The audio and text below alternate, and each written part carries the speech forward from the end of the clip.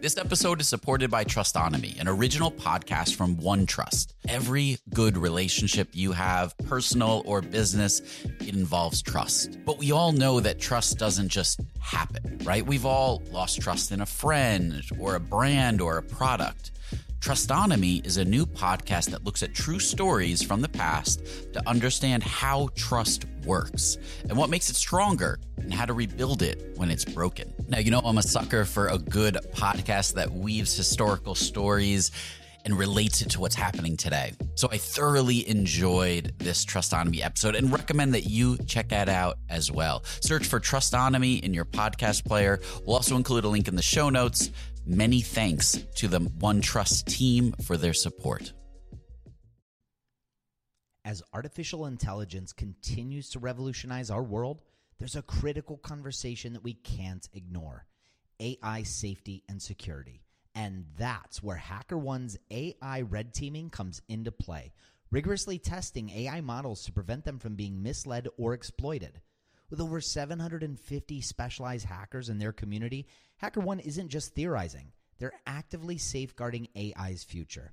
Just recently, a team unearthed over 100 vulnerabilities in just 2 weeks. So whether you're at the helm of a startup or steering product innovation at a large organization, it's time to prioritize AI security. Visit hackerone.com/AI-safety-security. Again, hackerone.com/AI-safety-security. This episode is sponsored by porkbun.com. Porkbun is a refreshingly different domain name registrar that's different from the other ones like GoDaddy or Namecheap. They've got low prices on hundreds of different domain extensions. They've got everything from .com domains to really cool ones like .pro, .dev, .xyz. Every domain name at Porkbun comes with tons of freebies too, like SSL certificate, WHOIS privacy, DNS, URL forwarding, and hosting trials. Because why pay for things that should be free, right? All these incredible features and tools are backed by incredible support, 365 days a year, and more 5-star reviews on Trustpilot from real customers than anyone else.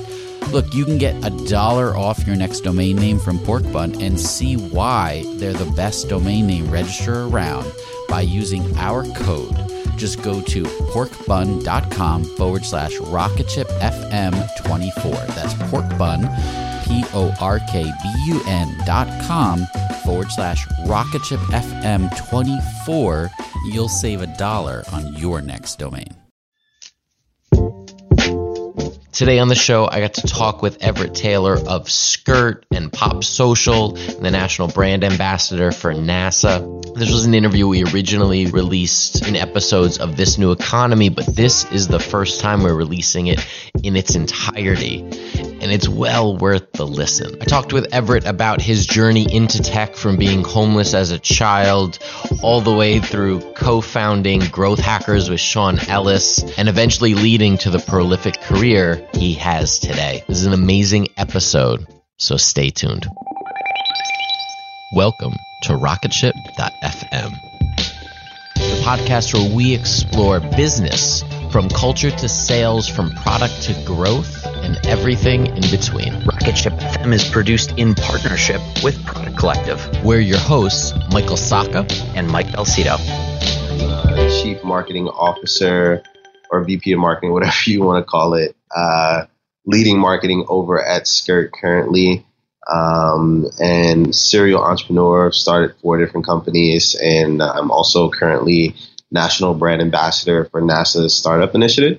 Nice. And I guess currently founder of Millicent and Growth Pup, since they're both still going. So tell me how you got into tech. Like, what got you interested, and where did you first begin working professionally? Yeah, so I guess there's 2 answers to that question. My first professional job was when I was 14 years old, and at a company called Eastern National, and I completely fooled them because they thought I was older when I came into the interview. and it was for a junior marketing associate position, only paid $6.18 an hour. Okay. And essentially before that, I was hustling on the street, man, whether it was like candy or CDs, DVDs, I mean, even weed, you know, anything I could do to hustle and help out my mom and help out my family. I did what I had to. Yeah. And fortunately, my mom got a more stable job where she was like, hey, this money is cool, but I don't want you to jail, right? Right. So she literally went and got a classified ad. You know, some of the people that listen to this podcast probably don't even know what the hell that is. Right. Got a classified ad. It's like, what? There was a world before LinkedIn? Yeah, and I went and got the job. So that was my first professional job, and it happened to be a marketing job. You know, at the time when you're 14, you're not thinking, hey, I'm going to do this shit for the rest of my life, right? Right. I'm going to be a basketball player, a rapper, something really cool. At 14, I wasn't thinking I was going to be a marketer. Now, fast forward a few years later, I ended up getting laid off from that job. And my mom ended up losing her job, and I actually ended up homeless. No way. And while I was homeless, I used to go to the local library every day, like essentially every day that it was open. Is this in LA? This was in Richmond, Virginia. Okay. So I'm homeless. I'm homeless my whole senior year of high school, 17 years old. And I go into the library every day. And, you know, before that, I never really had much access to the internet outside of work, right? Yeah. And so it was really, really interesting to be able to like start exploring the web, right? Yeah. And as I was exploring the web, I came across this kid named Mark Zuckerberg. And I was like, what the hell? This kid is 20-some years old, and he's worth hundreds of millions of dollars for creating a website, right? Yeah. And then something that was more relatable to me was Q, rest in peace to Q from WorldStar. I'm pretty sure you've heard of WorldStar Hip Hop. Yeah. This was a black man on the East Coast that came from the hood, just like me, and started this website that was killing it, right? And was becoming super popular. And to me, it was like, whoa, tech is where it's at right now, right? Yeah. Building stuff in a digital space is where it's at. And you know, I'm 5'11". I didn't end up 6'8" like LeBron. You know, I couldn't be a rapper. My bars are trash, right? So tech was like, whoa, this could actually be a thing for me. I could do this. And that's what really kept me motivated during my time being homeless, actually. I could see that. You spent a whole year homeless. Were you still going to school or? Yeah, it was pretty crazy. This person is not to be named because I know he's still working in the school system, but he essentially lied on my transcript because I was missing so many days of school. And to graduate from a Virginia high school, you have to be in school a certain amount of days, right? You can't go. It's not like college. Like college, you can miss all the classes and kill the finals and be okay, right? And so he kind of helped me out there. And yeah, it was really tough, man. You know, I came to school, you know, with unclean clothes, where my best shower was like in a sink at a gas station, you know. You know, it was really, really tough. And, you know, a lot of people say, why didn't you get another job? And they don't realize that when you're homeless and you haven't gotten a haircut and you don't smell good and you don't have dress clothes, it's really, really hard to get a job. Yeah, you're not getting a job. Yeah. Not getting a job. Like even McDonald's wasn't even about it. Right. So yeah, it was a really, really difficult time. But like I said, you know, I knew that if I could get to college, that I would find a way, even though I ended up dropping out of college. But like I knew if I could get there. Just gotta get there, yeah.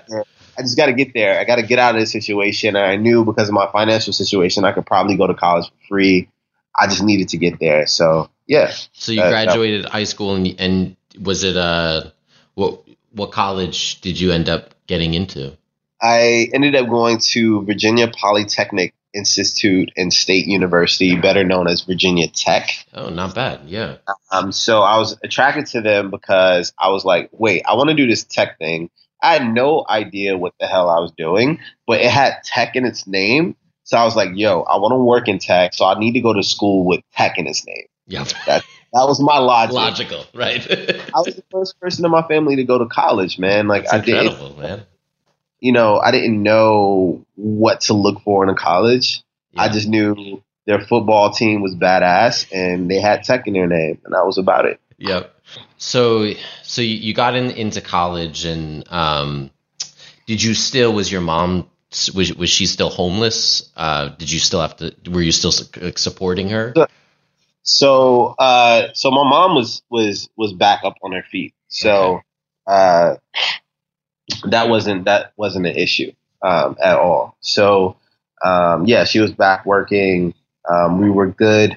And, I'm back in college, but, unfortunately, due to other family situations, I actually had to drop out of college after my freshman year, right at the beginning of my sophomore year. And I actually dropped out of college 2 more times after that. Wow.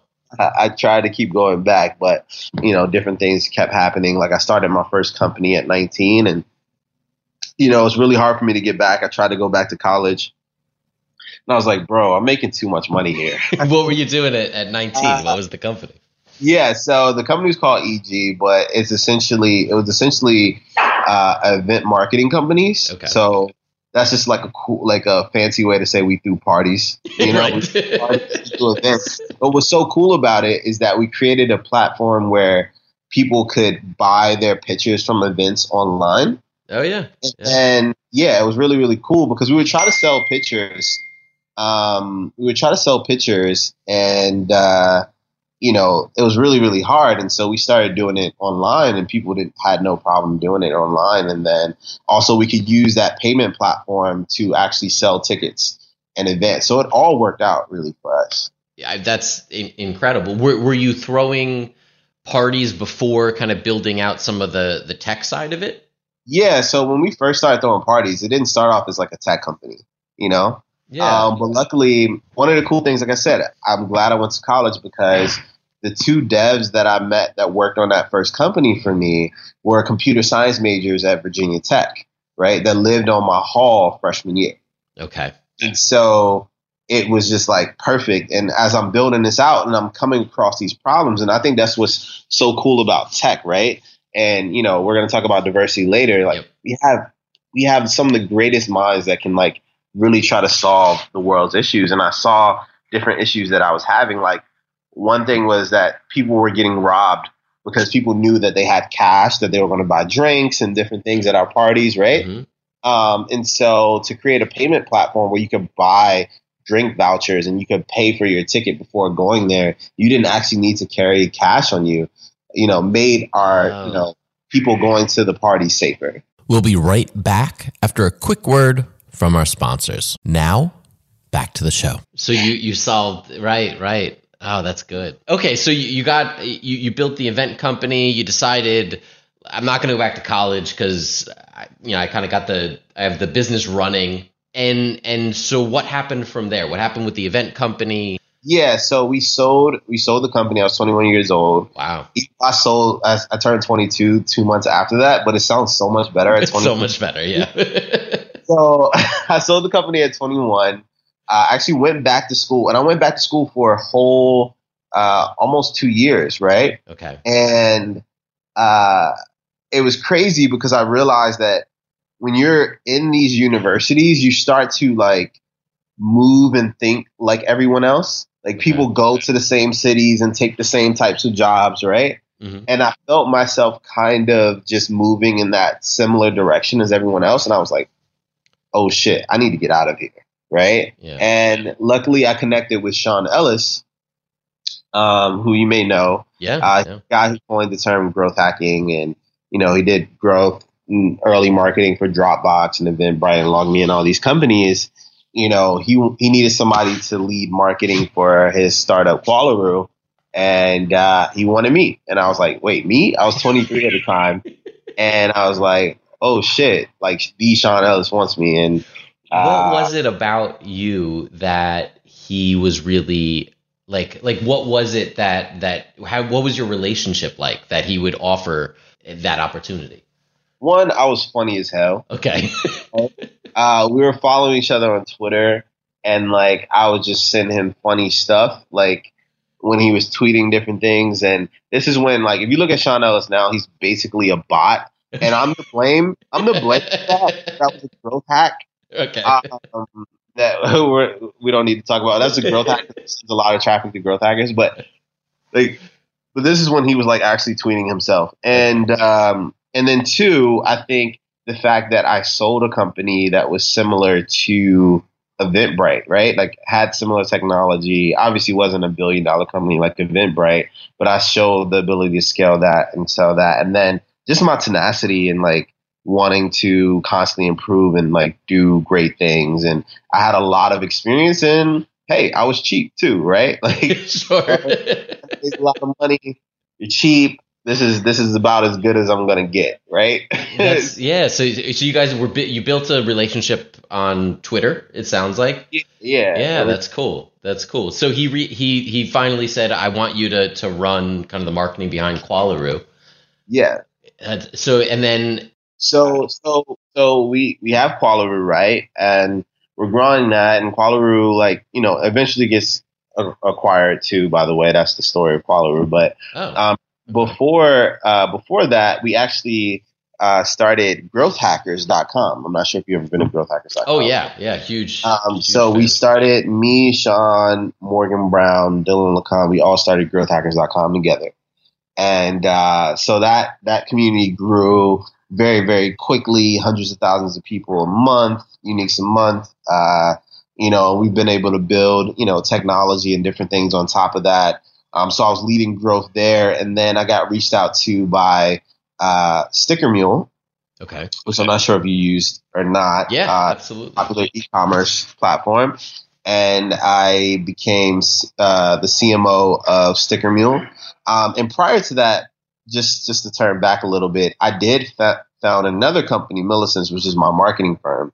So did Growth Hackers, did Millicents, go to be CMO of Sticker Mule.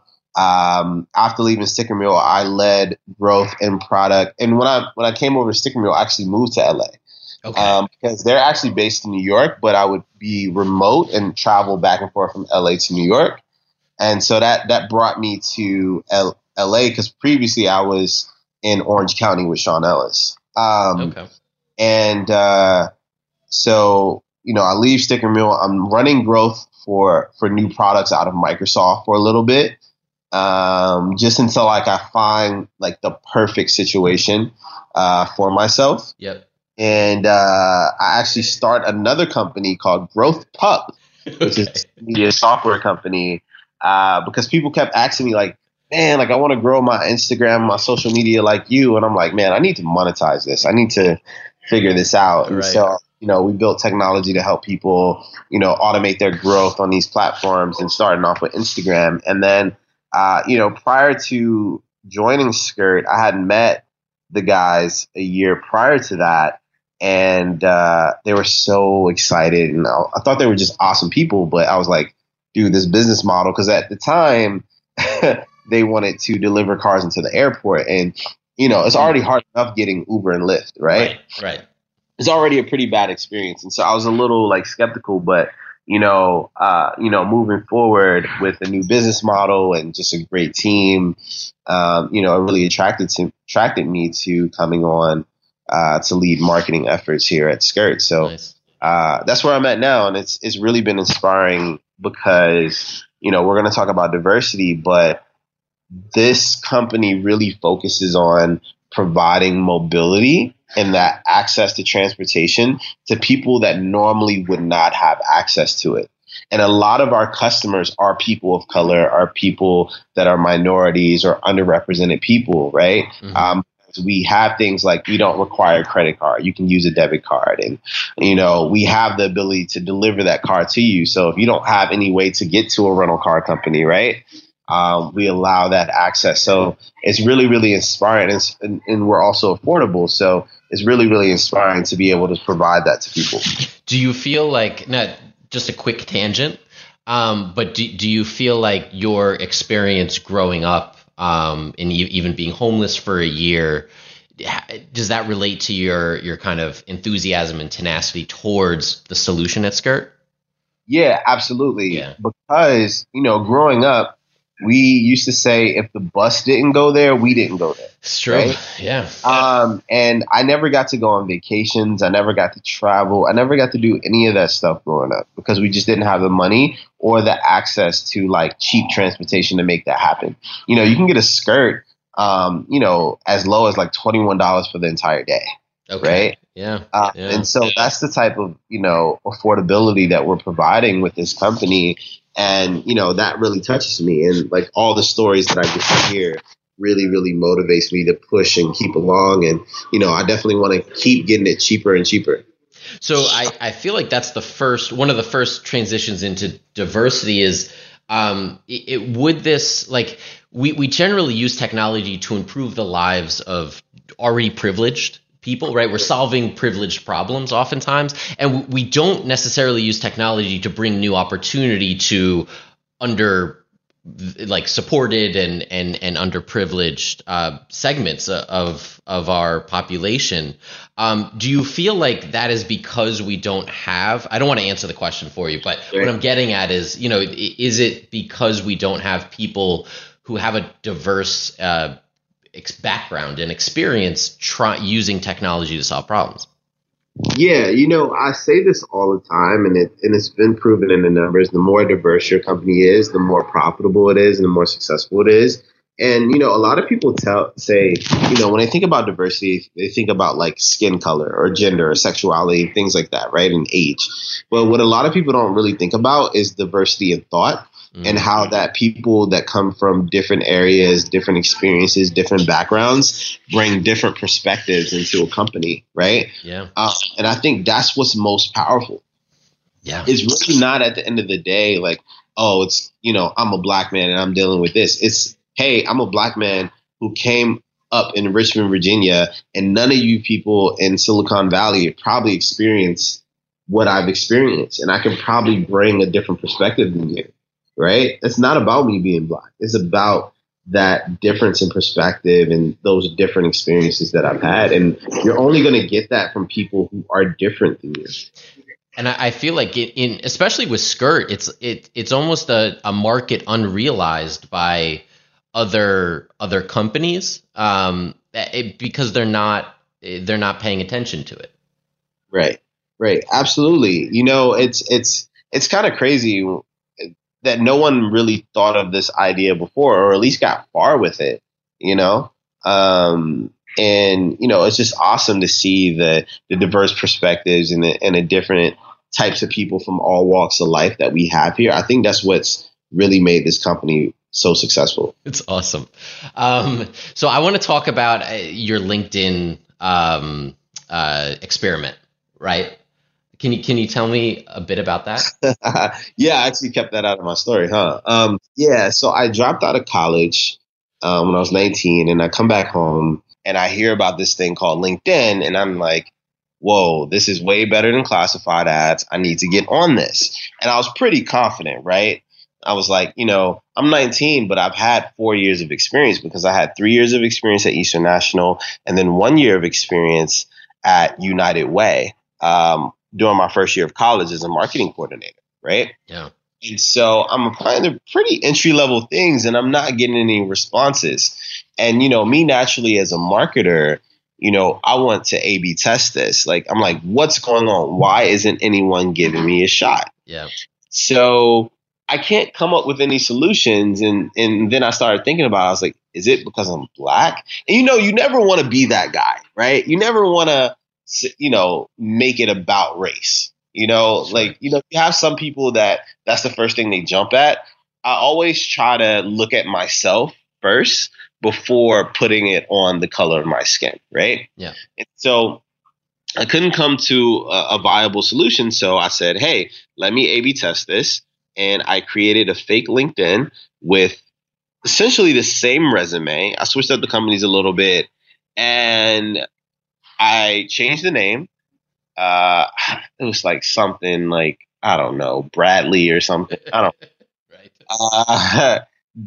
And then I put like a white guy, like slightly older white guy on there, right? And 7 out of those 10 companies respond.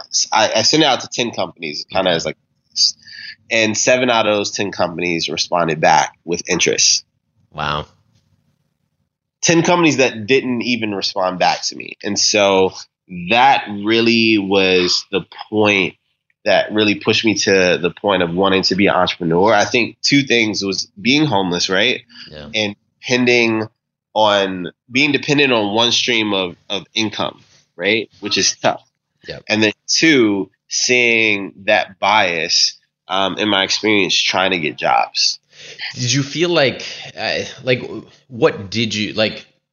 Your reaction was, I want to be an entrepreneur because I don't want to deal with that side of like people, right? Like going after people that just aren't going to give me a chance. Right. It was just kind of like my FU, right? Yeah. To the system. You know, it was like, and you know what's so interesting is that I've also still worked other gigs and things like that throughout my career, like Sticker Mural, Qualaroo, and things like that. But I've also always made sure that I had something else that was my main source of income, right? Yep. Like even at Skirt right now, I still make more money from my companies, right? Interesting. Yeah. So I've never tried to be ever dependent again on, you know, and the only time it was like during that time when I first moved to California across the country to work for Sean, but I had money saved up from me selling my company. So I was in a little bit different position, right? Yeah. But like within that first year, I had started my marketing firm. So, you know, it's always been this dependency of like not depending on the white man, right? Like not depending on someone else who holds your cars. And typically that is a white man, to be honest. Yeah. We'll be right back after a quick word from our sponsors. Now, back to the show. So you've worked for, you have a very impressive resume of companies that you've worked for. Why do you think like that is different, like Microsoft, right? Why do you think that is different than the cold reach out from LinkedIn? Did you have any kind of like insights about that? What's different? Well, what's different is those companies came after me. Okay, so you made yourself so attractive that they came to you, but not everyone has that opportunity, right? I mean, not everyone has the opportunity. Like, genuinely, the last job that I worked that I actually applied and was like, hey, can you hire me? Was United Way when I was 18 years old. I'm 26 now. Yeah. Right? Yeah. I made it sure I killed it on every step of the way that I never have to be in a position again where I am the one that is an attack, right? I want to be in positions where like I have people reaching out to me. And I know I am in like the less than 0.01% of people. And I understand part of it has to do with my personal brand and things like that. But don't get it twisted. I've also been on the other side. Yeah. I've been on the other side when you want people to give you an opportunity, and because you don't have this certain background, you don't have this certain education, you haven't worked at these certain companies, right? Your name might be spelled a little bit differently, right? Mm-hmm. They don't want to give you an opportunity. So I've been there. Yeah. What do we like for people that are just getting started, or even they're not, right? But they want to break into tech, or they need a new job. What do we need to change in order to reverse it, right? Like Uber, not diverse, right? Every tech company that releases their diversity is proven to be basically all white men, and definitely all white people. Do we just need more success stories to get more people in the boardroom, that are Black and Latino? And is that what we need, or is there something else that we can do to move it along? This culture starts from the top, man. Culture absolutely starts at the top, and what people care about at the top. It's totally a reflection of that, right? And so at these companies, if the CEOs, if the executives, if the boards, if these people actually care about diversity, they will make it happen. Right. If that's really a priority, they will make it happen. I tell people all the time. So I work in marketing and growth, right? And with marketing or building a startup, you have certain KPIs. And for those who are new to this, it's key performance indicators, right? Mm-hmm. And you have these metrics that you have to hit, and you have these goals that you set and you have to meet, right? And marketing and hitting those goals is extremely important in a company, right? And if me personally, as the head of marketing, if I don't meet those goals, what happens to me? I lose my job, right? Yep. I lose my job. Why aren't those same measures being taken for diversity that you have for growth in a company or bookings or sales or revenue? Why isn't diversity held at that same standard? Yeah. If people would actually lose that, like people in HR, recruiting, these executives, they don't care because at the end of the day, they're not being held to a certain standard. Right. You know, if you're being held to a certain standard and people are held accountable, you'll see a lot of things change. They'll get it done. Yeah.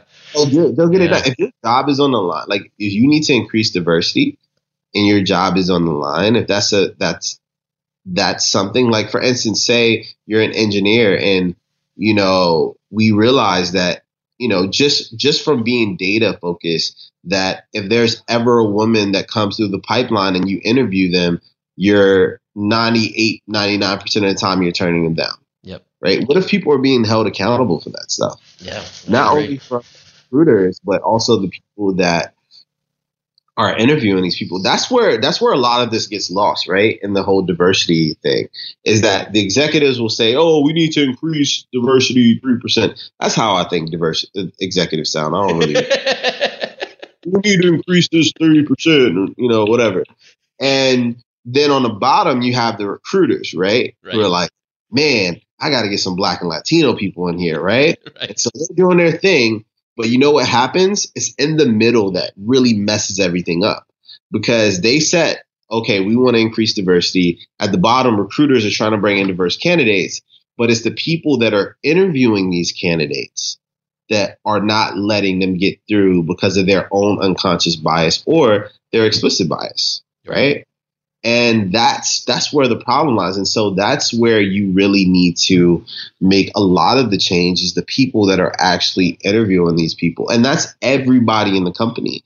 And so that education and that change of culture is extremely important. You know, you can take tests and figure out what your unconscious bias. You should be able to see KPIs and metrics on what your biases may be on the type of people that you turn down. What do they look like, right?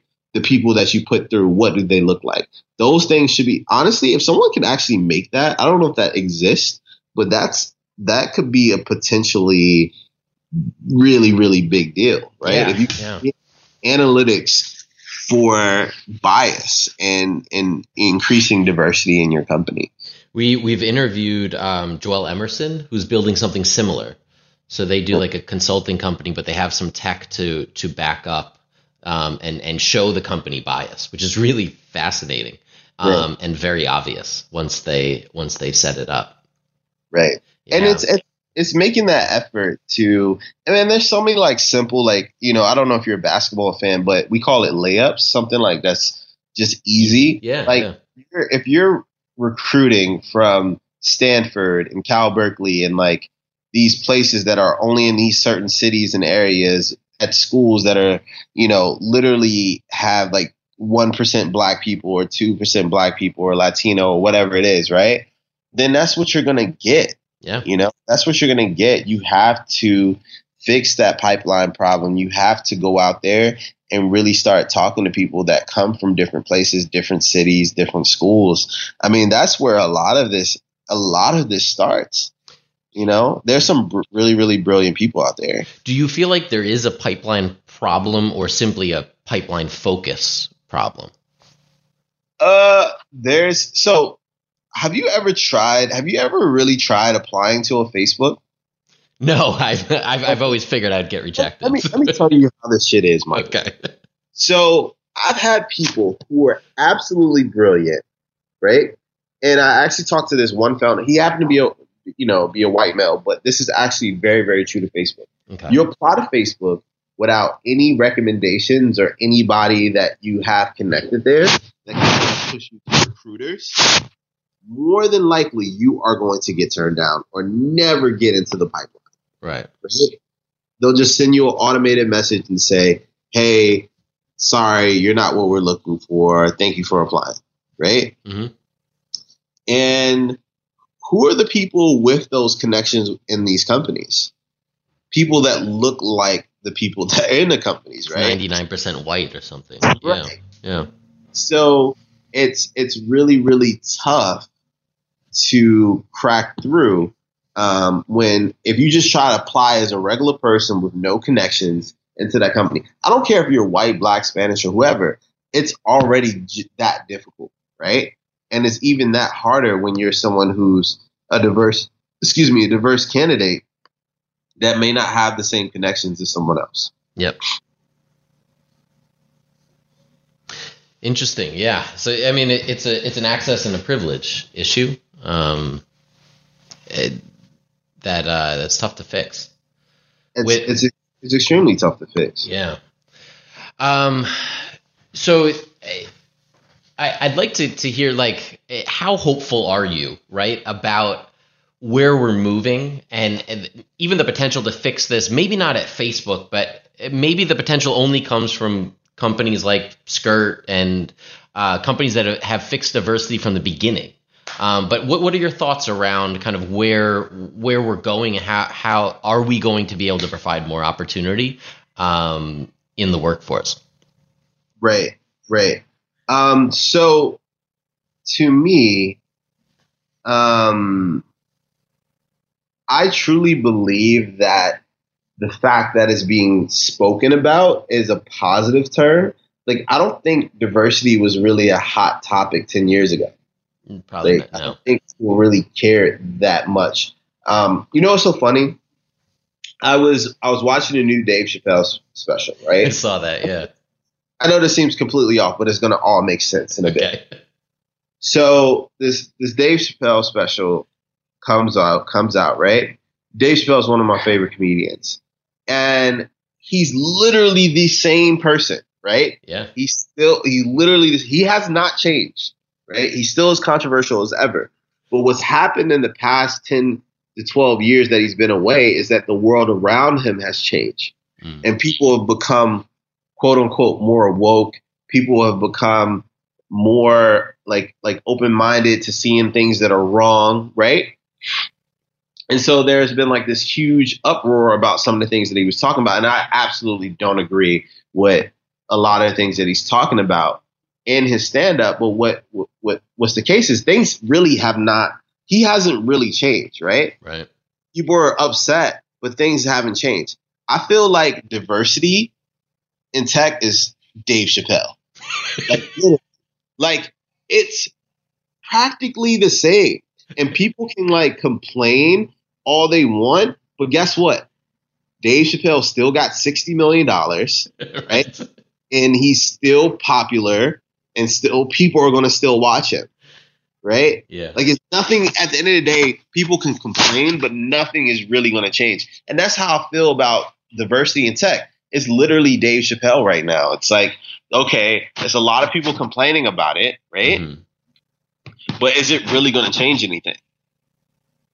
And until we become solutions oriented and hold people accountable, like people are complaining about that, but who's going to hold Netflix accountable for putting that type of content out there, right? Or paying Dave Chappelle that much money and things like that. Like until we become solution oriented, we're just going to get really upset. And that's what I see in this whole diversity space right now, is that there's a lot of people that are upset and they're complaining and they're mad. And I get it. I absolutely get it. You should be. Mm-hmm. I'm mad as hell. But I also understand that we have to be solutions oriented. I've been to diversity talks and diversity conferences where no one talked about solutions. I'm like, what the hell? What is this? Is this Twitter in real life? Is this what we're going to do here? No, we need to figure out solutions. And we also have to bring the people who are the problem. Like, you have these diversity panels and different things like that. And even this episode, if it's geared towards diversity, there's going to be some certain people that will be like, you know what? Fuck that, Michael. I'm not listening to that. I know. So it changes things, you know, and yeah, we got to be solutions. We got to be solutions oriented and have the people that are thinking that way in those conversations with us and creating solutions and providing solutions, viable solutions for those people. Yeah. Is there anything else that you wanted to add or anything we didn't get to? Yeah. You know, I got to shout out, you know, one, please, if you are in Los Angeles, San Diego, or Miami, and we'll be in more cities soon, please go and download Skurt, SKURT. I would be remiss not to mention that. Also, my newest company, growthpup.com. It is literally the best way to grow your audience and engagement. Like, we have so many people that are killing it on Instagram for their businesses or personal through GrowthPup. So growthpup.com is huge. Go get it. You know, yeah, that's really it. Cool. I'll include that, and I will definitely.